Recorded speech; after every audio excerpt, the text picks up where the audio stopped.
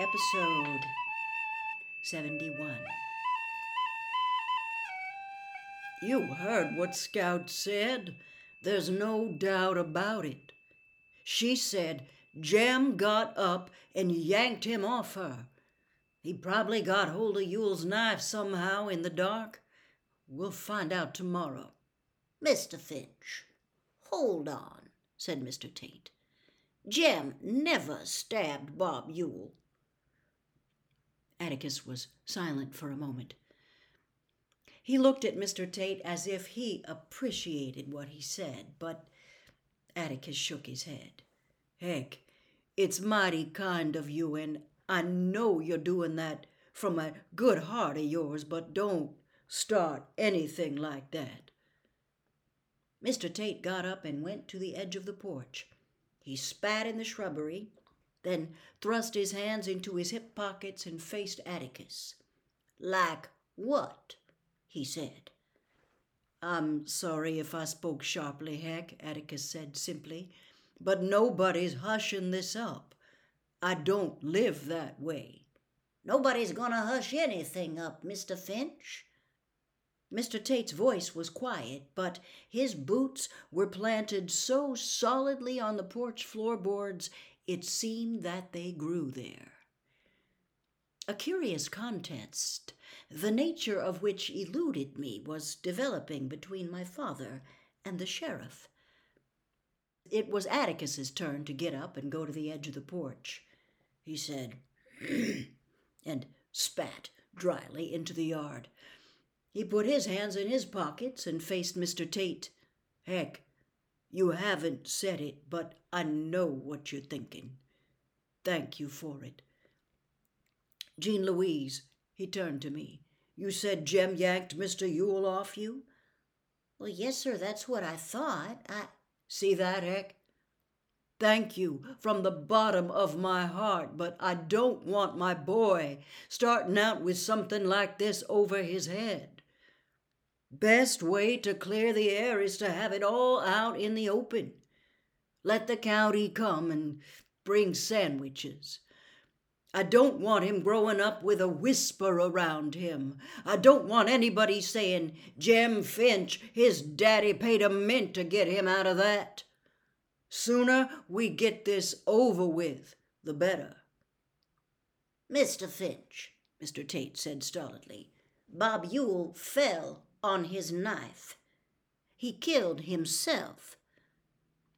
Atticus walked to the corner of the porch. He looked at the wisteria vine. In his own way, I thought each was as stubborn as the other. I wondered who would give in first. Atticus's stubbornness was quiet and rarely evident, but in some ways he was as set as the Cunninghams. Mr. Tate's was unschooled and blunt, but it was equal to my father's. Heck, Atticus's back was turned. If this thing's hushed up, it'll be a simple denial to Jem of the way I've tried to raise him. Sometimes I think I'm a total failure as a parent, but I'm all they've got. Before Jem looks at anyone else, he looks at me. And I've tried to live so I can look squarely back at him. If I connived at something like this, frankly, I couldn't meet his eye. And the day I can't do that, I'll know I've lost him. I don't want to lose him and Scout, because they're all I've got. Mr. Finch, Mr. Tate was still planted to the floorboards. Bob Yule fell on his knife. I can prove it. Atticus wheeled around. His hands dug into his pockets. Heck, can't you even try to see it my way? You've got children of your own, but I'm older than you. When mine are grown, I'll be an old man if I'm still around, but right now, if they don't trust me, they won't trust anybody. Jem and Scout know what happened. If they hear of me saying downtown something different happened, heck, I won't have them anymore. I can't live one way in town and another way in my home. Mr. Tate rocked on his heels and said patiently, "He'd flung Jem down. He stumbled over a root under that tree, and look, I can show you." Mr. Tate reached in his side pocket and withdrew a long switchblade knife. As he did so, Dr. Reynolds came to the door. "The son of the deceased's under that tree, Doctor, just inside the schoolyard. Got a flashlight? Better have this one." "I can ease around and turn my car lights on," said Dr. Reynolds, but he took Mr. Tate's flashlight. "Jem's all right. He won't wake up tonight, I hope, so don't worry." "That the knife that killed him, Heck?" "No, sir. Still in him. Looked like a kitchen knife from the handle. Ken ought to be there with the hearse by now, Doctor. Night."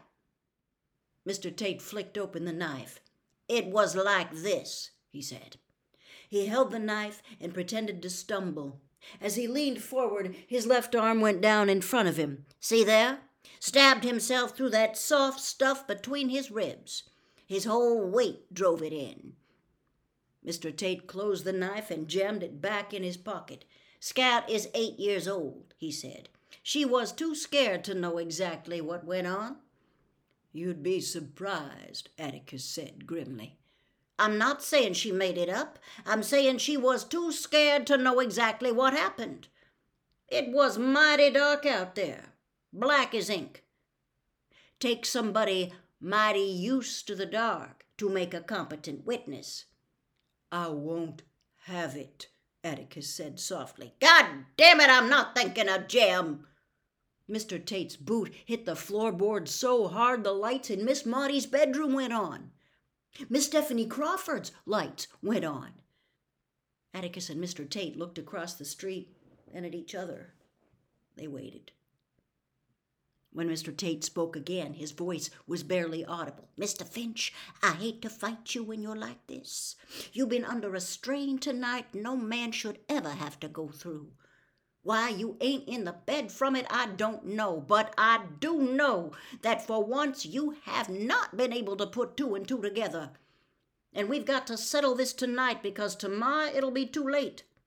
Bob Yule's got a kitchen knife in his craw."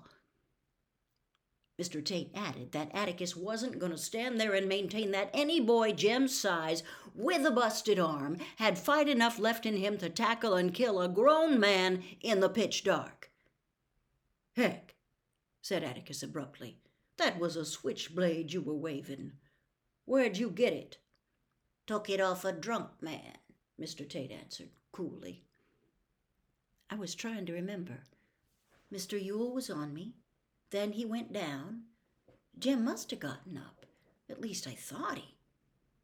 "Heck." "I said I took it off a drunk man downtown tonight. Yule probably found that kitchen knife in the dump somewhere. Honed it down and bided his time. Just bided his time." Atticus made his way to the swing and sat down.